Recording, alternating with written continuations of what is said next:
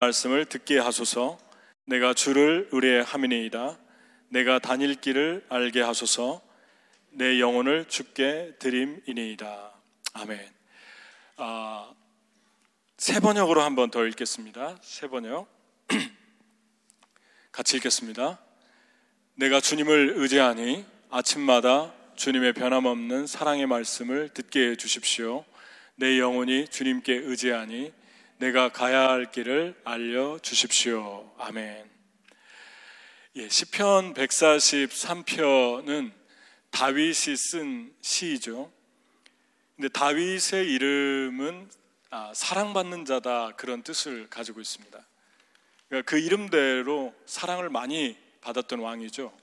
다윗이 통치할 때 이스라엘이 가장 번영했고 또 영토도 가장 많이 확장됐고 잘 살았고, 또 그런가 하면은 영적으로도 다윗의 장막을 다윗성에 안착해가지고 사람들이 하나님을 찬양하고 예배하는 그런 부흥이 영적으로도 아주 놀랍게 일어났던 그런 사람이었죠.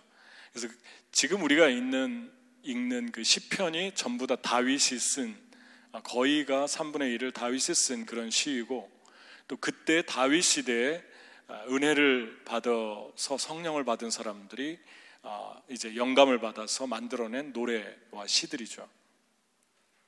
그러니까 이 중심에는 다윗이 있었고, 하나님이 다윗을 얼마나 사랑하셨는가, 그것을 우리에게 알려주고 있습니다. 하나님이 얼마나 다윗을 통해서 일하셨고 다윗이 복의 근원이 되었는가. 지금도 이스라엘 사람들이 가장 사랑하는 그 왕 중에 하나가 바로 다윗입니다. 그 영웅이죠, 이스라엘 사람들한테는. 그런데 이 지금 읽은 말씀을 세 번역으로 보게 되면 이 말씀의 기도가 143장 8절을 보면 조금 이상한 게, 내가 주님을 의지하니 아침마다 주님의 변함없는 사랑의 말씀을 듣게 해주십시오 그랬는데, 아침마다 하나님의 사랑을 다시 알려달라고 그렇게 기도하고 있습니다. 그러니까 아침마다 새롭게, 그냥 사랑이 아니라 변함없는 사랑, 끊어지지 않는 사랑, 그 사랑을, 나를 사랑한다는 그 말씀을 듣게 해달라고 그렇게 기도하고 있죠. 여러분, 다윗이 그렇게 사랑을 많이 받았는데 왜 하필이면 이런 기도를 했을까요? 아침마다 다시 확인시켜달라고 그런 기도를 한 이유가 있다는 것입니다.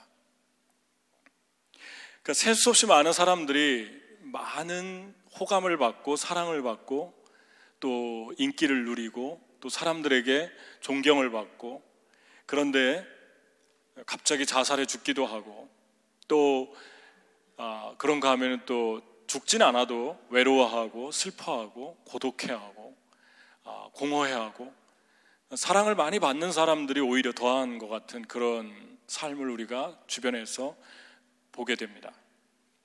왜 그런가? 그것이 왜 그런가? 하나님의 사랑으로 채워지지 않으면 인간의 내면은 어떠한 사랑을 받고 인기를 누려도 계속 외롭고 공허하고 슬프고 힘들어진다는 것을 보여주고 있습니다.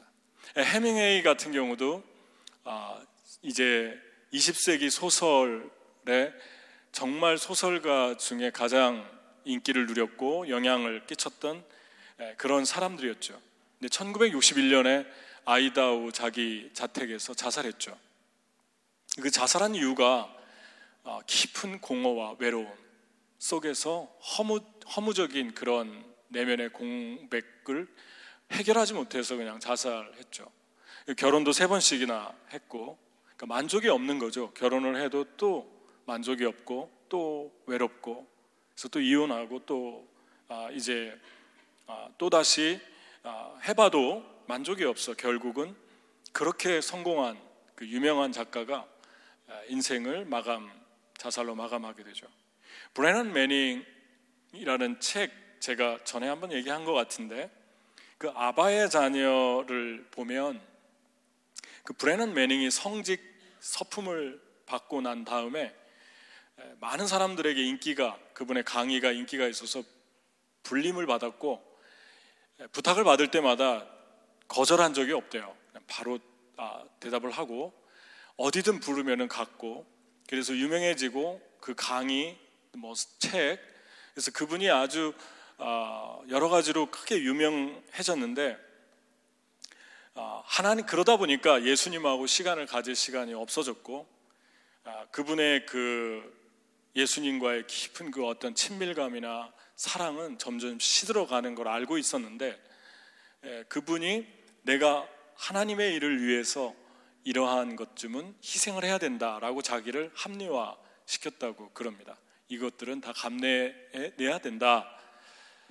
그랬는데 몇 년 후에 인기가 식었고, 그리고 사람들이 불러주지 않았고, 그리고 그분은 그 내면의 외로움과 공백을 메꾸기 위해서 술을 조금씩 마셨는데 18개월 만에 술고래가 돼서 알코올 중독에 빠졌습니다.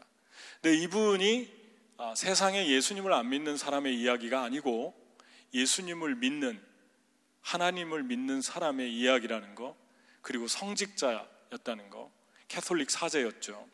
그리고 테레사처럼 살고 싶어서 빈민가를 다니면서 선교하고, 그리고 율락가 여성들을 위해서 뒷골목에서 헌신하고, 그렇게 성자처럼 살았던 삶의 이야기입니다. 그러니까 그 위에 이제 치료가 시작이 됐는데, 그 위에도 우라나 좌절이나 불안감이나 슬픔이나 이것들이 계속 일어났는데 점점점 치유가 되고, 그리고 그 기간이 짧아지고 그러한 회복이 있어졌다고 쓰고 있죠.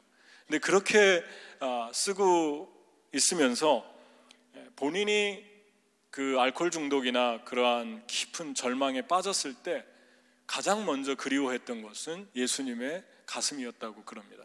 예수님의 가슴에 파고들어서 그분의 음성을, 그분의 심장 박동 소리를 듣는 것, 그것이 이분을 치료했고 그분의 사랑이 이분 안에 채워지기 시작했다고 그렇게 얘기를 합니다. 그러니까 여러분, 왜 하나님이 우리 사랑하는 거 알고 있는데 지금 제가 하는 말은 하나님이 나를 사랑하는 거 압니다, 그 얘기가 아니고, 이 시편 말씀, 지금 읽은 말씀에서 왜 그렇게 사랑을 받는 사람이 매일 아침마다 그 사랑을, 하나님이 자기를 사랑한다는 소리를 들으려고 했느냐는 것에 초점을 맞추고 있다는 거예요. 왜 매일마다 소리를 들어야 됩니까? 나보다 호감 있는 사람이 더 주목받고 사람들의 눈길을 끌면 내 안에서 너는 사랑스럽지 않은 존재다라고 하는 소리가 다시 들려오기 때문입니다. 왜 하나님의 음성을 아침마다 매일 들어야 합니까? 나보다 많은 사람들이 카톡을 받고 메일을 받고 사람들에게 안부 인사를 받는데 나에게 아무것도 관심이 없고 그런 것들이 들려오지 않을 때 나는 사랑스러운 존재가 아니다라고 하는 소리가 들리기 때문입니다. 돈을 많이 번 사람들이 있는데 돈을 내가 그들보다 못 벌을 때, 연봉이 작고 그리고 매달 받는 그 월급이 작을 때마다 너는 더 가치 있는 사람이 아니다라는 소리가 매일 아침마다 들려오기 때문입니다. 그런가 하면은 네가 하는 사업은 규모가 작고 다른 사람이 하는 사업은 규모가 큰데 그래서 너는 지금 사랑받는 사람이 아니다, 가치 있는 사람이 아니다라는 소리가 들려오기 때문에 그렇습니다. 목사, 성직자도 마찬가지죠. 브래넌 매닝처럼 더 많은 영향력을 못 끼치고 사람들이 너의 강의와 너의 서적과 또 너의 설교와 너의 교회 사이즈보다 더 잘 되는 사람들이 많은데 그런 사람들에 비해서 너는 못 미치기 때문에 너는 사랑스러운 존재가 아니다, 그런 이야기가 우리 내면에서 계속 들려오기 때문입니다. 너의 얼굴이 덜 이쁘기 때문에, 같이 길을 걸어가도 너에게는 사람들이 눈길을 주지 않기 때문에 너는 매력적인 사람이 아니다, 그 소리가 매일 아침마다 매 순간마다 들려오기 때문에 계속해서 하나님의 사랑의 음성을 들으라고 우리에게 말씀합니다. 매일 아침마다 변함없는 그 사랑의 소리를 나에게 들려주십시오. 그게 다윗이었다는 거죠. 다윗이 그렇게 사랑을 많이 받았는데, 이 말은 바꿔서 얘기하면 어떤 얘기죠? 매일 아침마다 다윗도 매 순간마다 자신이 사랑스럽지 않다라고 하는 소리를 계속 들었다는 것입니다. 그러니까 그 안정감과 그 모든 사랑의 기반을 인기나 또 자기가 가진 권자나 또 자기가 이룬 업적에 두지 않았고, 하나님이 나를 사랑한다는 그 음성, 그 음성에 모든 초점을 맞췄던 것을 우리가 기억해야 되죠. 그렇지 않으면 외로움과 슬픔을 해결할 수 없고, 그 외로움과 슬픔이 이 세상 사람들이 다 많은 찬사를 주어도 그 외로움과 슬픔이 내 안에서 견딜 수 없게 나를 고통스럽게 해온다는 것입니다. 그래서 또 다른 것을 찾게 되고, 그러다 보면 브레넌 매닝처럼 극단적인 선택은 안 해도 다른 한눈을 팔 수가 있게 되는 거죠. 하나님의 사랑, 옆에 있는 사람이, 여러분 주변에 있는 사람이 더 주목받고 사랑받고 관심의 대상이 돼도 여러분 가치 있다고 생각합니까? 하나님 여러분 사랑한다고 생각합니까? 사랑한다고 생각할 거예요. 그런데 그 생각은 추상적일 가능성이 많습니다. 그 사랑은 그냥 관념적일 수 있어요. 그냥 그래 왔으니까, 하나님이 나를 사랑한다고 하니까.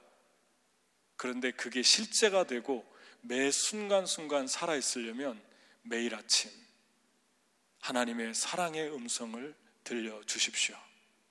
나는 그 음성을 들어야만 오늘 하루를 살 수 있습니다 라고 하는 그 깊은 주님과의 만남. 그래서 일일절을 하자는 거죠. 성경 한 절을 앞에 놓고 그 말씀 앞에서 묵상하고 적고 그 깊은 사랑에 들어가자는 거죠. 그러면 우리를 사랑하시는 그 하나님의 사랑은 어떻게 나타나는 것입니까? 시편 143편 8절대로 내 영혼이 주님께 의지하니 내가 가야 할 길을 알려주십시오. 그러니까 하나님의 사랑의 음성을 들으면 그때 보이는 거죠. 주님, 내가 어디로 갈까요? 가야 할 길을 가르쳐 주세요. 하나님이 내가 갈 길을 알려주시는 그 응답을 매일 아침 다윗은 하나님에게 물었고, 하나님의 사랑 속에서 자기의 갈 길을 보았다는 것입니다. 근데 여기에서 본문은 나오지 않지만 하나님의 사랑이 어떻게 우리에게 나타나나, 그것을 성경에 너무도 많은데 한 3가지만 다른 시편, 오늘도 이 말씀도 다윗인데 또 다윗이 했던 시편 다른 성경에서 이렇게 리플렉션 해보려고 합니다. 시편 139편 9절 10절을 우리 같이 읽도록 하겠습니다. 내가 저 동력 너머로 날아가거나 바다 끝 서쪽으로 가서 거기에 머무를지라도 거기서도 주님의 손이 나를 인도하여 주시고 주님의 오른손이 나를 힘있게 붙들어 주십니다. 이 말씀은 너무 깊은 사랑과 은혜를 담고 있는데, 새롭게 제게 왔던, 묵상할 때 왔던 그 단어가 날아가거나 그랬습니다. 플레우라는 이 단어, 내가 어디로 날아간다라는 이 표현이 아주 마음에 와닿았어요. 여러분, 하늘에 나는 새도 하나님의 은혜가 뜻이 아니면 땅에 떨어지지 않는다고 그랬잖아요. 한 마리도. 하나님은 하늘에 나는 새도 먹이고 입히신다고 했지 않습니까? 마찬가지로 날아간다고 하는 것은 자유를 의미하는데, 내가 날아가는 것, 그 모든 것이 하나님의 허락 없이는 되어질 수 없다는 것입니다. 날아간다는 것의 상징적인 의미죠. 그리고 또 문자적인 의미로 보면 더 실감이 나죠. 저도 처음으로 날아본 적이 20살 때 주님을 만나고 32살에 하와이로, 미국으로 이제 삶의 터전을 옮겼는데, 그때 처음으로 비행기를 타고 날아봤어요. 처음 비행기 탔는데 되게 무서워하면서 날았어요. 되게 잘 걸어 다니지도 못하고 제 무게 때문에 가라앉을까 봐 되게 이렇게 긴장해가지고 그랬던 기억이 나요. 뭐 지금은 안 그렇습니다. 뭐 처음 타면 좀 그렇잖아요. 근데 그때 이제 32살에 제가 미국에 도착했는데 32살부터 지금까지 너무 많이 날고 있는 것 같아요. 비행기를 많이 타고 복음을 전하고 온 열방에 복음을 전하면서 날게 하고 있는데, 날 때마다 느끼는 게 자유죠. 비행기에 탔지만 내 날개는 아니지만, 비행기 날개지만 참 자유롭다. 비행기가 매력 있죠. 너무 자유롭고 아름다운 그 하늘을 가르면서 땅끝으로 가는 그 체험은 너무너무 아름다운 경험인 것 같아요. 너무 자유가 제 안에 밀려오는 것을 느낍니다. 또 밑에를 보면 아무것도 아닌 거 가지고 서로 싸우고 다투고 그러는 것 같고, 마음도 넓어지는 것 같고, 그러니까 날개라고 하는 것, 난다라고 하는 것은 그런 의미죠. 제가 신학교 때 누가 옥탑방을 내줘가지고 서울의 옥탑방에서 좀 살았는데, 그 답답할 테면 나와서 하늘을 보면 하늘에 나는 비행기를 자주 볼 수 있었거든요. 너무 아름다운 그 서울 시내를 보면서, 하늘을 보면서 이렇게 있고 기도하고 그랬던 시간이 있었는데, 그때 하나님께서 그런 말씀을 해줬어요. 성령의 감동으로 내가 저 비행기를 타고 열방을 다니면서 복음을 전하게 될 것이다. 비행기 한 번도 안 타봤는데 하나님 그런 말씀을 하시고 그래요. 하나님은 참 유머러스한 분인 것 같아요. 그래서 정말요? 이건 내 생각이겠지 그랬는데 20살 때부터 지금까지, 아니죠, 32살부터 지금까지 너무도 많이 날고 있는 것 같아요. 자유, 그리고 복음을 전하는 삶. 여러분, 그 찬양 중에 주께 가오니 날 새롭게 하시고 주의 은혜를 부어주소서 그러잖아요. 근데 주께 가오니 주님 내 안에 발견한 내 연약함 모두 벗어지리라. 그러니까 주님께 가까이 가면 갈수록 주님의 사랑 은혜 안에서 내 연약함을 발견하죠. 내 죄를 보고, 내 연약함을 보고, 상처를 보고. 그 다음 단계가 찬양에 나와 있죠. 이 찬양이 참 기름 부음이 넘치는 찬양 같아요. 그 다음이 뭐라고 얘기합니까? 주 사랑 나를 붙드시고 주 곁에 나를 이끄소서.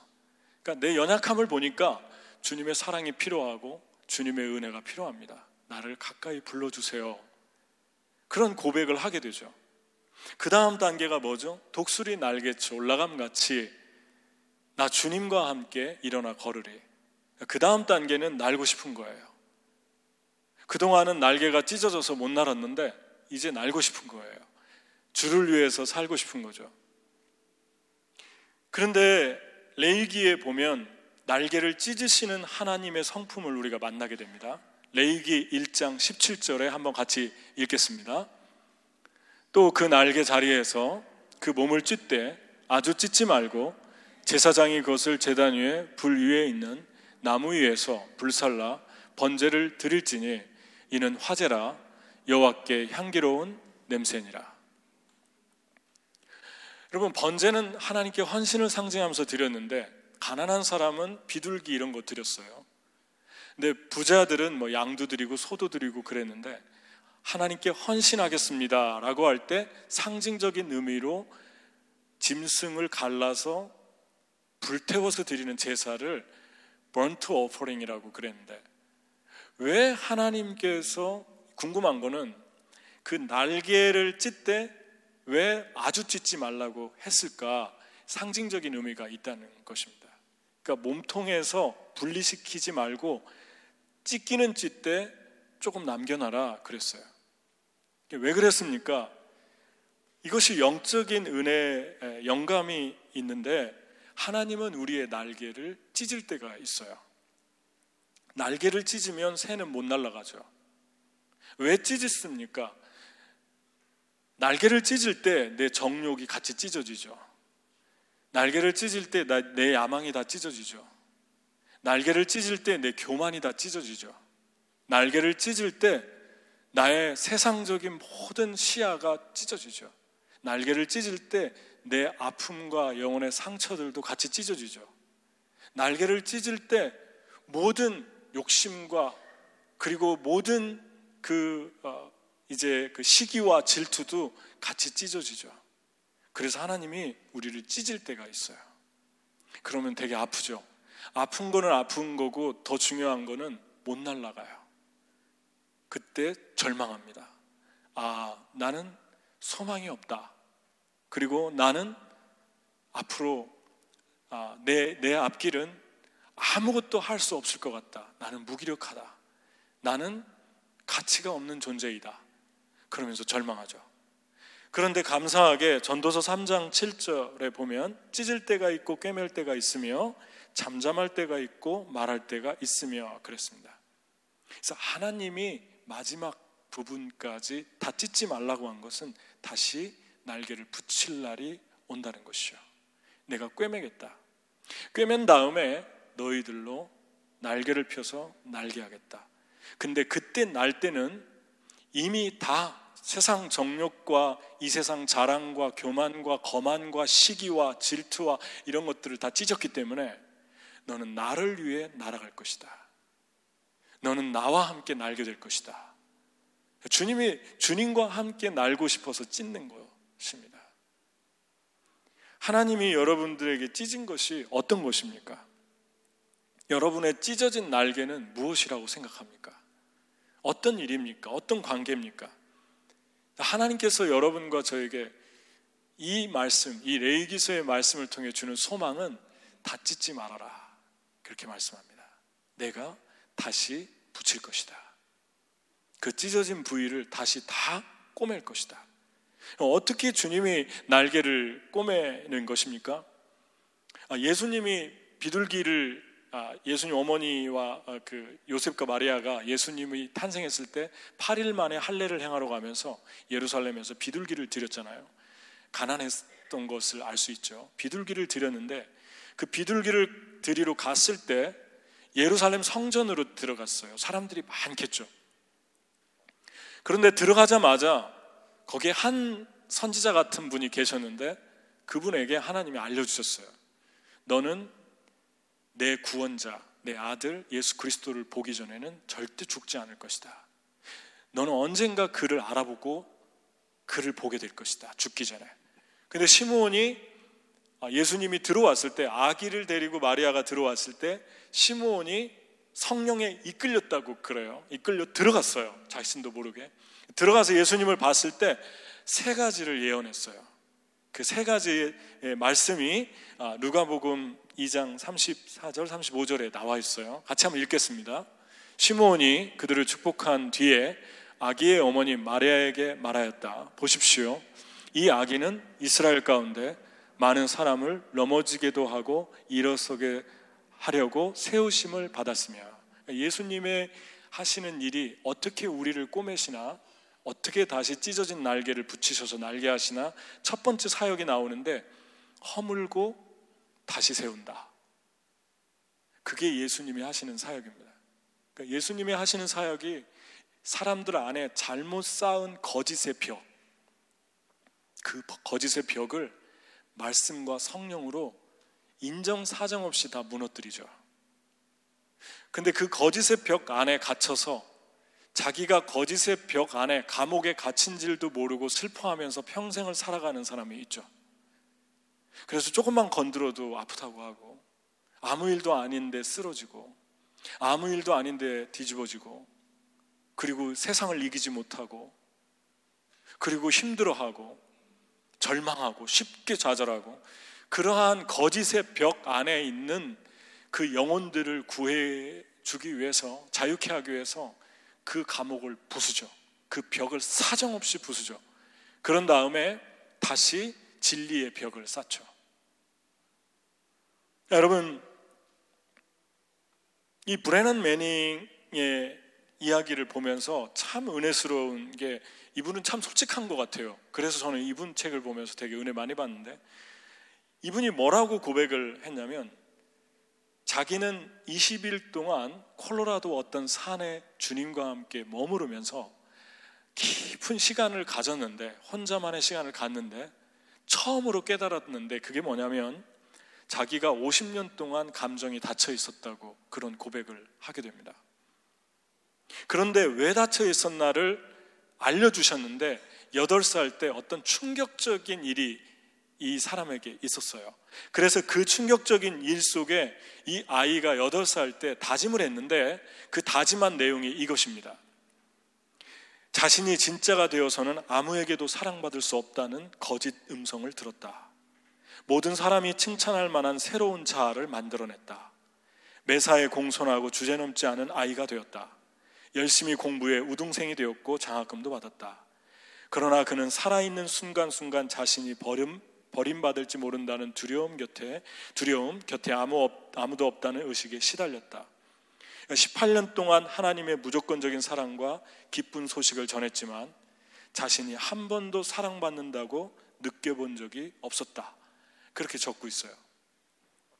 그러면서 자신을 헐리우드 스토리의 영화를 나오는 주인공의 자기를 비유했는데, 저는 이 영화를 잘 모르지만 이분이 써놔서 그 주인공이 메릴 스트립인데 그 감독이 당신의 삶은 너무 멋있고 사람들이 어떤 여자라도 당신의 성취를 부러워하고 당신은 최고라고.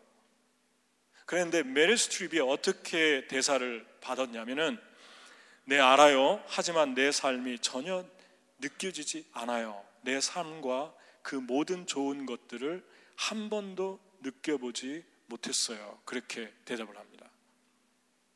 그러니까 이 사람이 이 여인, 이 주인공과 자신을 동일시하면서 자신이 그런 사람이었는데 열흘 만에 그의 삶에서 처음으로 눈물을 흘리게 됐고 그분의 깊은 사랑의 탕자처럼 아버지 품에 안기는 경험을 했다고 그렇게 얘기하고 있습니다. 여러분, 하나님을 믿는데, 하나님을 사랑하는데 하나님의 진리가 빛으로 우리에게 임하는데 그 빛이 영혼을 관통하는, 그래서 영혼을 관통하면서 하나님이 얼마나 나를 사랑하는가를 그냥 깊이 아는 거, 그 은혜를 받는 사람이 있고, 그 빛이 영혼을 관통할 때 튕겨져 나오는 사람들 있죠. 빛이 관통을 못하는 거예요. 왜냐하면 거짓의 벽을 너무 두껍게 치고 있기 때문에 통과하지를 못하는 거죠. 그 거짓의 벽이 주로 언제 쌓입니까? 어린 시절에 거의 다 쌓인다는 거죠. 여러분, 우리의 영혼 깊은 곳에서 거짓의 벽을 쌓고 살 때 우리의 영혼이 사랑받지 못했다는 것을 무엇으로 보상받으려고 합니까? 완벽주의죠. 하나님에게 헌신하고 충성해서 사랑받고 싶어 하죠. 이 아이처럼 무등생이 되어야 하는 거죠. 장학생이 되어야 하는 거죠.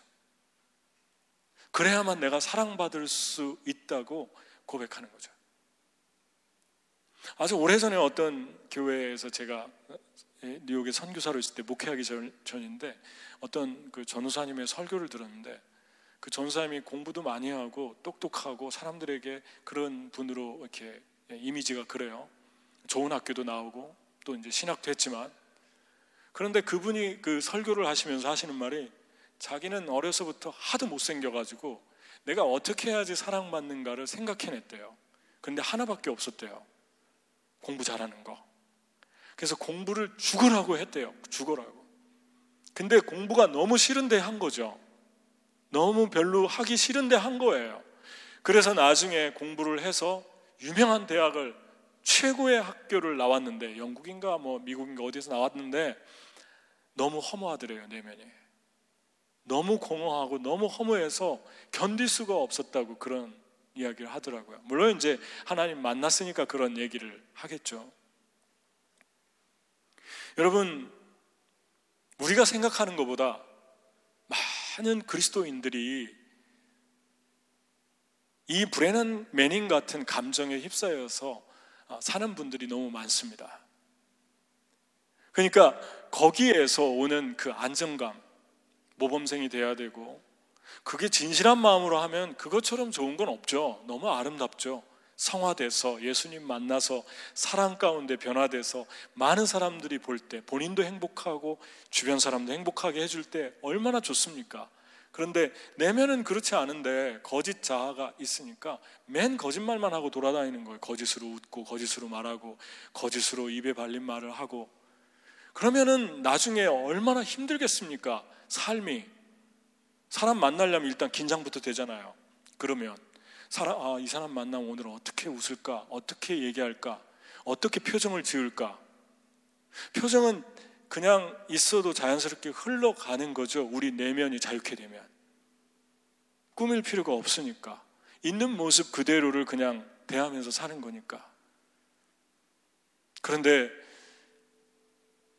특히 이런 사람을 대변하는 분이 탕자죠, 탕자. 우리는 탕자 이야기를 읽을 때 탕자를 잘 보면요, 탕자를 회개한 사람이라고 얘기해요. 근데 여러분, 이게 회개입니까? 제가 한번 읽어줄게요. 누가복음 15장 17절 18절 같이 읽을까요?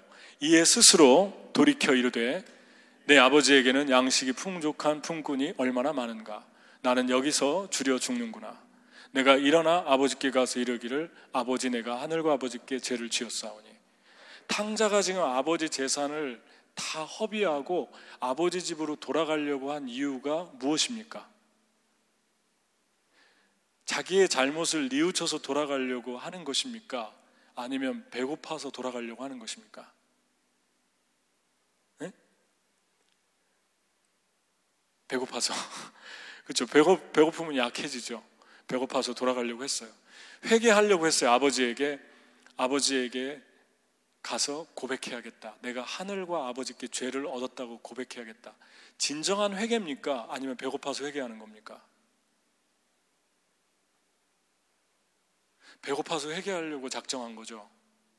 삶이 너무 힘들어서 회개하겠다는 거예요. 그 다음 말이 더 과간이죠. 아버지의 종 중에 한 명으로 삼아달라고 해야겠다. 그러니까 아버지가 이 탕자에게는 완전 계산적인 사람이에요. 아직도. 그러니까 전부 계산하고 이 자기만의 세계를 만들어냈잖아요. 거짓의 벽에 둘러싸여 있잖아요. 아버지 집으로 돌아오고 있는데도. 하나님의 집으로 손들고 돌아오고 회개한다고, 그게 다 회개가 아니잖아요, 여러분. 그 동기가 무엇입니까? 회개의 동기가 무엇입니까? 그런데 돌아와서도 아버지가 전부 계산적인 사람이에요. 그러니까 사람들도 다 계산적으로 보이겠죠. 그런데 탕자가 깨진 것은 이게 아니고 어디서 깨졌습니까? 아버지가 자기를 보고 맨발로 달려와서 끌어안았어요. 그리고 아무런 계산 없이 송아지를 잡고 가락지를 끼우고 옷을 입히고 풍악을 울리라고 그랬어요. 거기에 탕자가 무너진 거죠. 여러분, 우리가 주님을 따르고 섬기는데 내가 주님께 사랑받기 위해서 이거 하고 그래서 이제 주님께서 또 어떻게 할 수 없어. 내가 이렇게 하니까.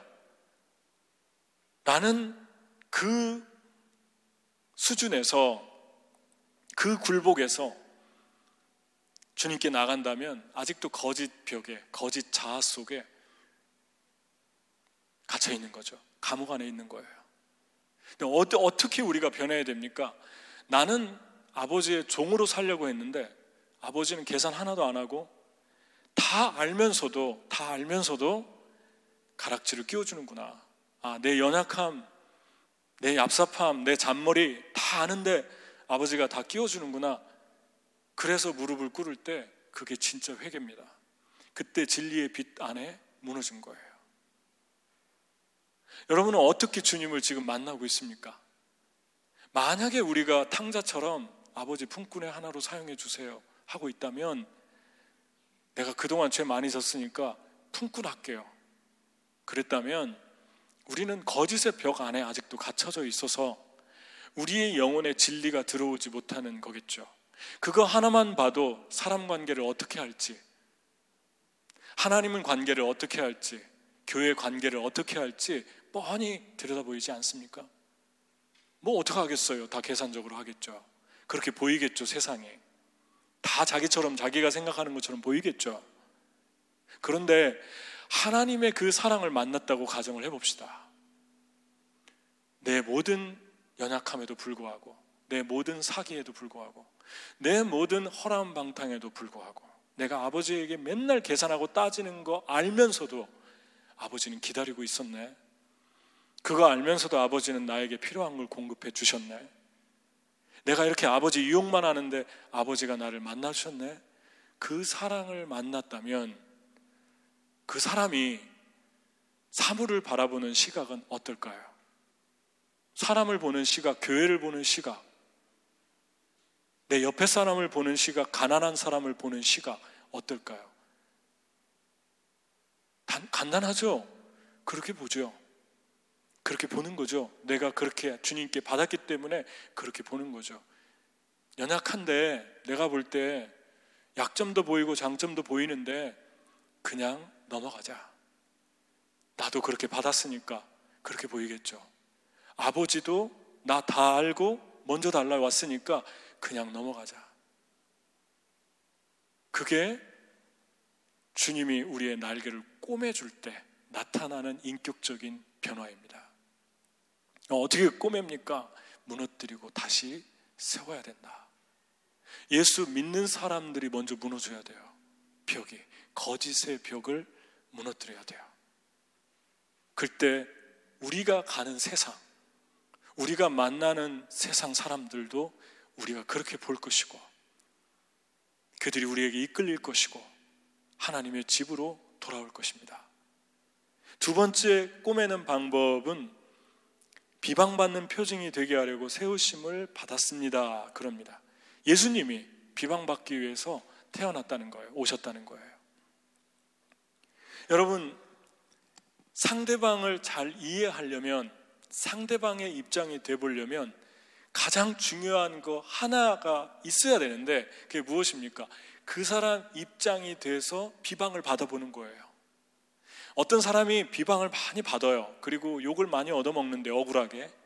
그 사람을 잘 모르겠어요. 근데 그 사람의 처지가 되고 그 사람 대신 입장이 돼서 욕을 얻어먹으면 그 사람이 이해가 되죠. 여러분과 제가 변화될 때는 세상 사람들의 인기와 사랑과 주목, 그것으로는 오히려 위험한 것 같아요.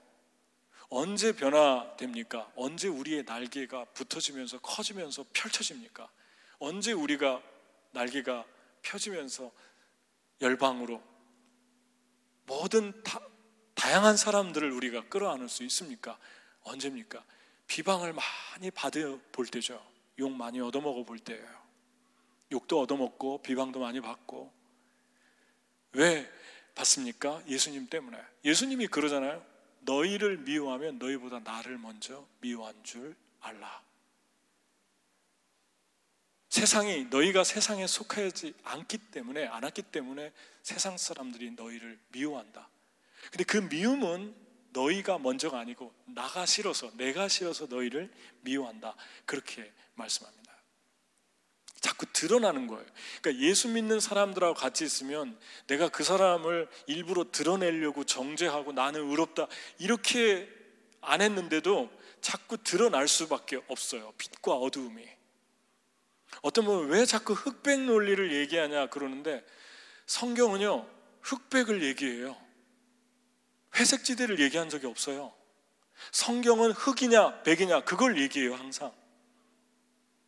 그런데 어떻게 흑백을 얘기하지 않을 수 있습니까? 어떻게 어두움과 진리를 섞어서 융합시켜 놓을 수가 있어요? 어두움과 진리 중간지대는 없어요. 둘 중에 하나예요. 그러니까 빛이 되면 어둠이 싫어하는 거예요. 한국에서 직장생활하는 사람들 가장 고민이 술자리, 회식자리잖아요. 이제 연말에 대단하잖아요. 지금 연말에. 근데 미국은 좀 덜하지 않습니까?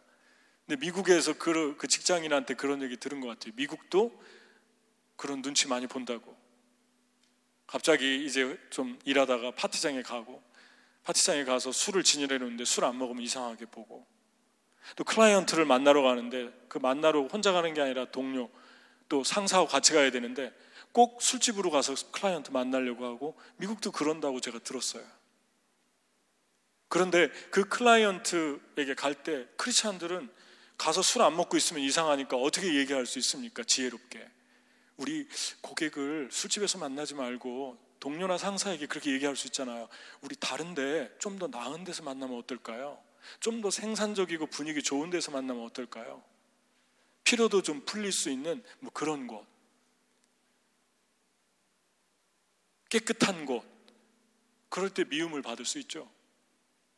그때 미움을 받으면서 예수님이 더 먼저 미움을 받는다는 것이 여러분 속에 각인이 돼야 되고, 그 예수님의 마음을 생각하다 보면 여러분 마음이 많은 사람들에 대해서 커지기 시작하죠. 그게 날개를 꼬매는 하나님의 방법입니다. 그러니까 여러분, 주님을 위해서 너무 사랑만 받으려고 하지 말고요, 미움도 받을 수, 미움받는 또 짓 하라는 게 아니고, 나 미움 받아야지 뭐 그러면서 이렇게 사람 자꾸 약 올리고 그러면은 맞는 수가 있죠. 그러면 안 돼요. 그냥 자연스럽게 사는데, 주님께서 나에게 이걸 하라고 하면, 야, 이거 하다 보면은 좀 내가 욕도 얻어먹겠다, 미움 많이 받겠다 하는 것을 피하지 말란 말이에요. 그 미움 속에서 진정한 그리스도인이 돼갑니다. 사랑의 사람으로 바뀌게 됩니다. 예수님의 사역 자체가, 이 시몬이 그랬잖아요. 그가 많은 사람들의 마음을, 많은 사람의 마음 속의 생각들이 드러나게 될 것입니다. 예수님 때문에.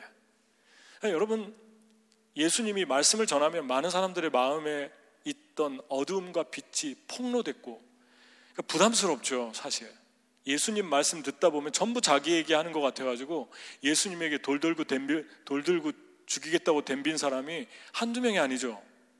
말씀 때문에 그랬어요. 말씀이 자꾸 마음을 자꾸 불편하게 만드니까, 자꾸 폭로시키니까, 나도 모르는 얘기를 다 하고 있네, 나에 대해서 다 읽고 있네.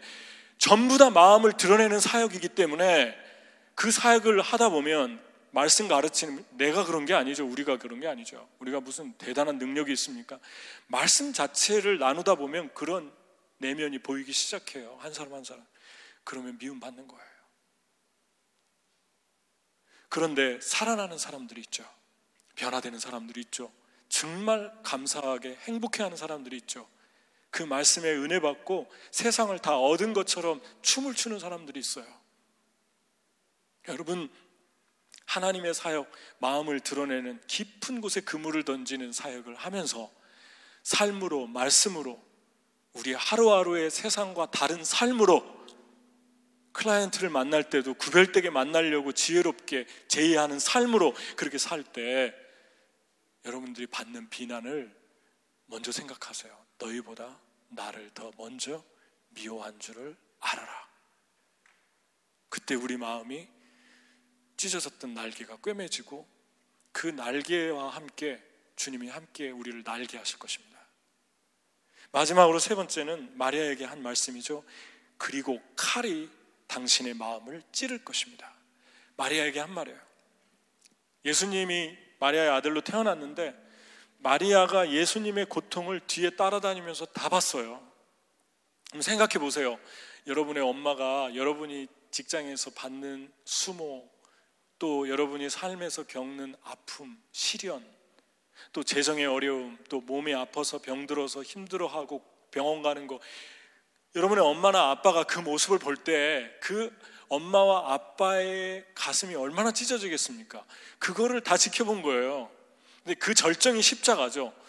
그 엄마가 뒤에서 보니까 자기 아들을, 그 큰 아들을, 33살이나 먹은 아들을 옷을 다 벗겼고 온 몸이 다 드러났고 온 몸이 다 찢어졌고 눈은 볼 수가 없고, 그리고 옷은 뭐 실오라기 하나 없고 손바닥은 다 찢어져서 이제 조금 있으면 끊어지는 그런 상황이고, 발도 박혔고 옆에 창까지 찔리고, 그 모습을 엄마가 지금 다 보니까 얼마나 그 칼이 내면을 찔렀겠습니까? 예수님을 위해 살다 보면 사람들 안에 있는 증오의 칼, 분노의 칼, 정욕의 칼, 시기의 칼, 세상의 쾌락의 칼, 분노의 칼, 증오의 칼, 교만의 칼, 거드름의 칼, 이러한 칼에 찔립니다. 찔리지 않으려고 하지 마세요. 피할 길이 없어요. 예수님을 위해 살다 보면 반드시 찔리게 돼 있어요.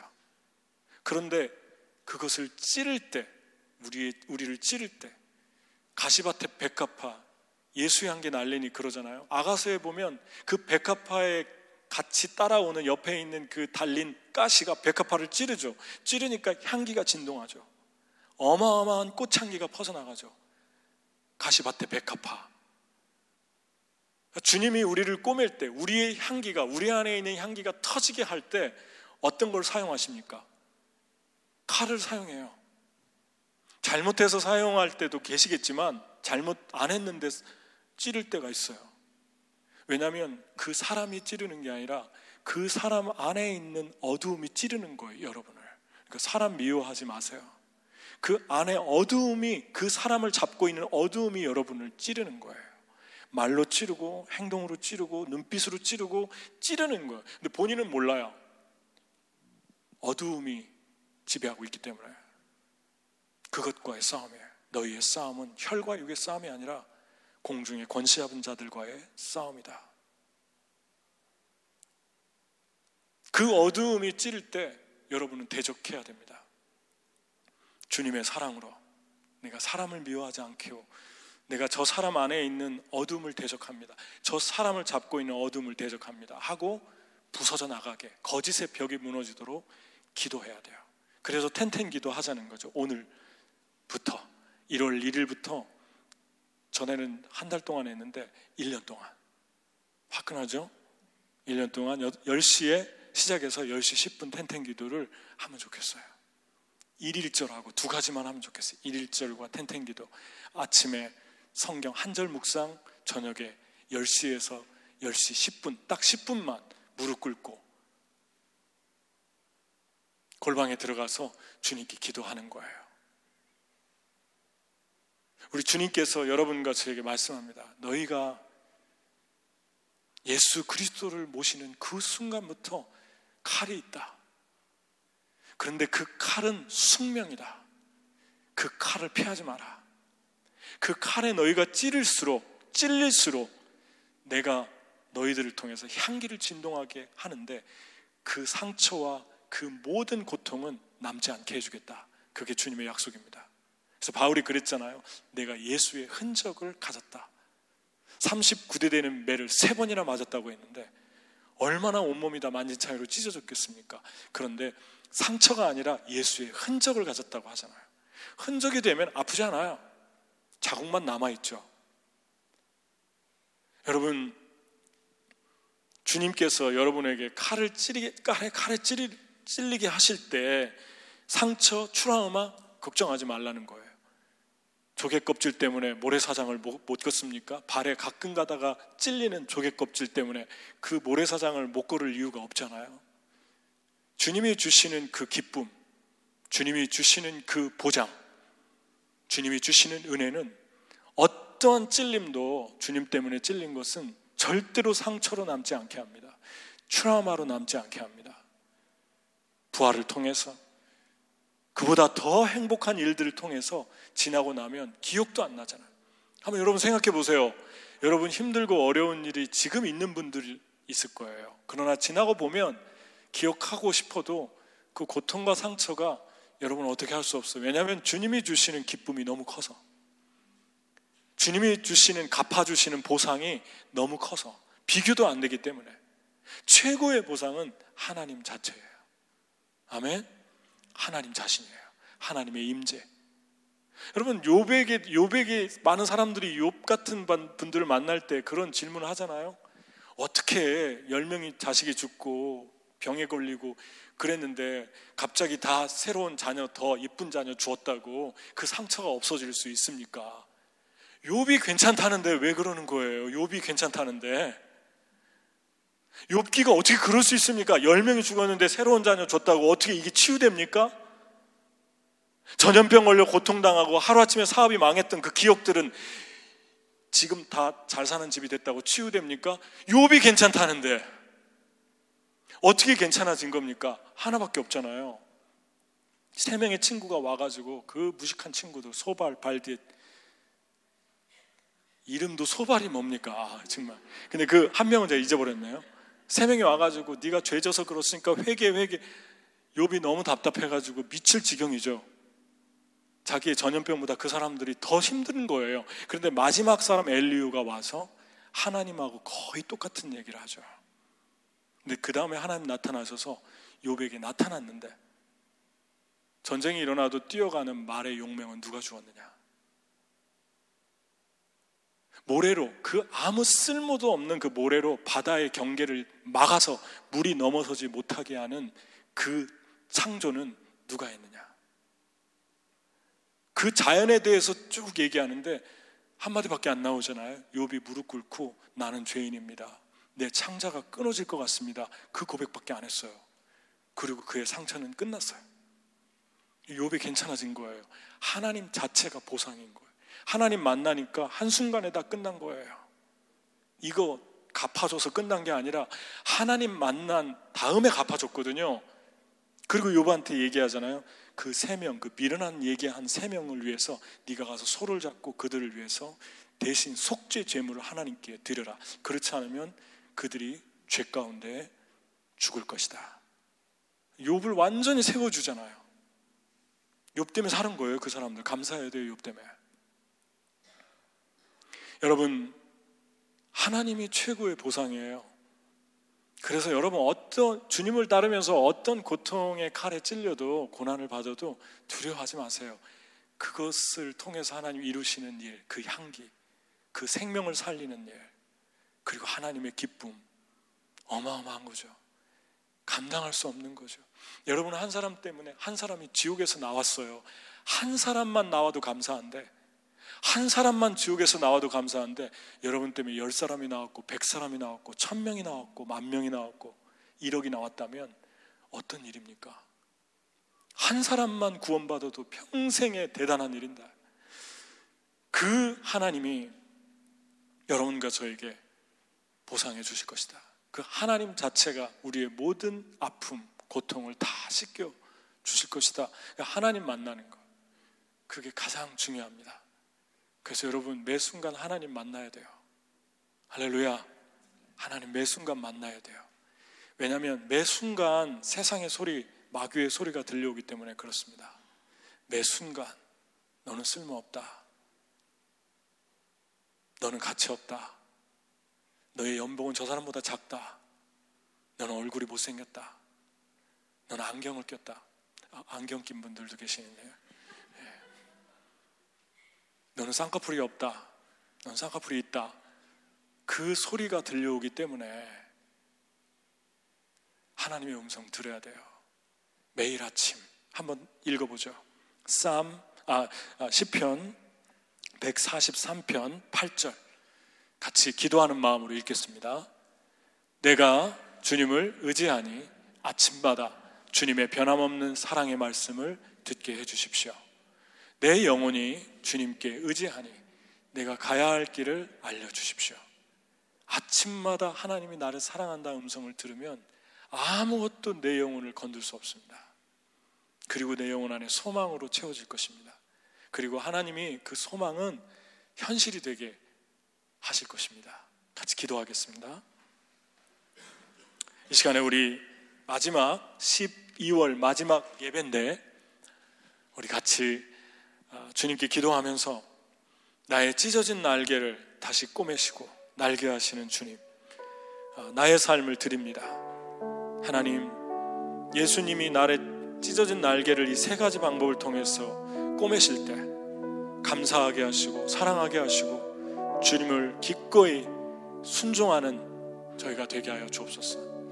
날개를 펴서, 찢어진 날개를 펴서 온 열방을 향해 날아가게 하시고 온 영혼들을 향하여 날아가게 하시고 그 영혼들을 사랑하게 하소서. 하나님, 내 찢어진 날개를 다시 꿰매는 2018년도가 되게 하소서. 우리 같이 기도하겠습니다. 하나님 아버지, 감사합니다. 한 영혼 한 영혼 사랑해 주시고 저희들 2018년도에 아버지 하나님의 그 은혜로 저희들 만나 주시고, 아버지 하나님 저희들 사랑해 주시고 은혜를 부어 주심을 감사합니다. 주님 사랑합니다. 저희들 한 명 한 명 다시 창공을 향하여 날아갈 수 있도록 주님 저희들을 붙들어 주시고 온전히 주님만 신뢰하게 하시고 주님 찬양하게 하여 주시옵소서. 주님, 우리가 접어진 찢어진 날개를 펴서 창공을 가르고 나르게 하시고 2018년도에 그 모든 것들을 싸매시고 꼬매시고 입히시고 저희들을 아버지 하나님 세우시기를 간절히 기도하고 원하옵나이다. 하나님 감사합니다. 주께서 하실 일을 기대합니다. 찬양합니다. 예수 그리스도의 이름으로 기도하옵나이다. 아멘. 우리 다 같이 일어나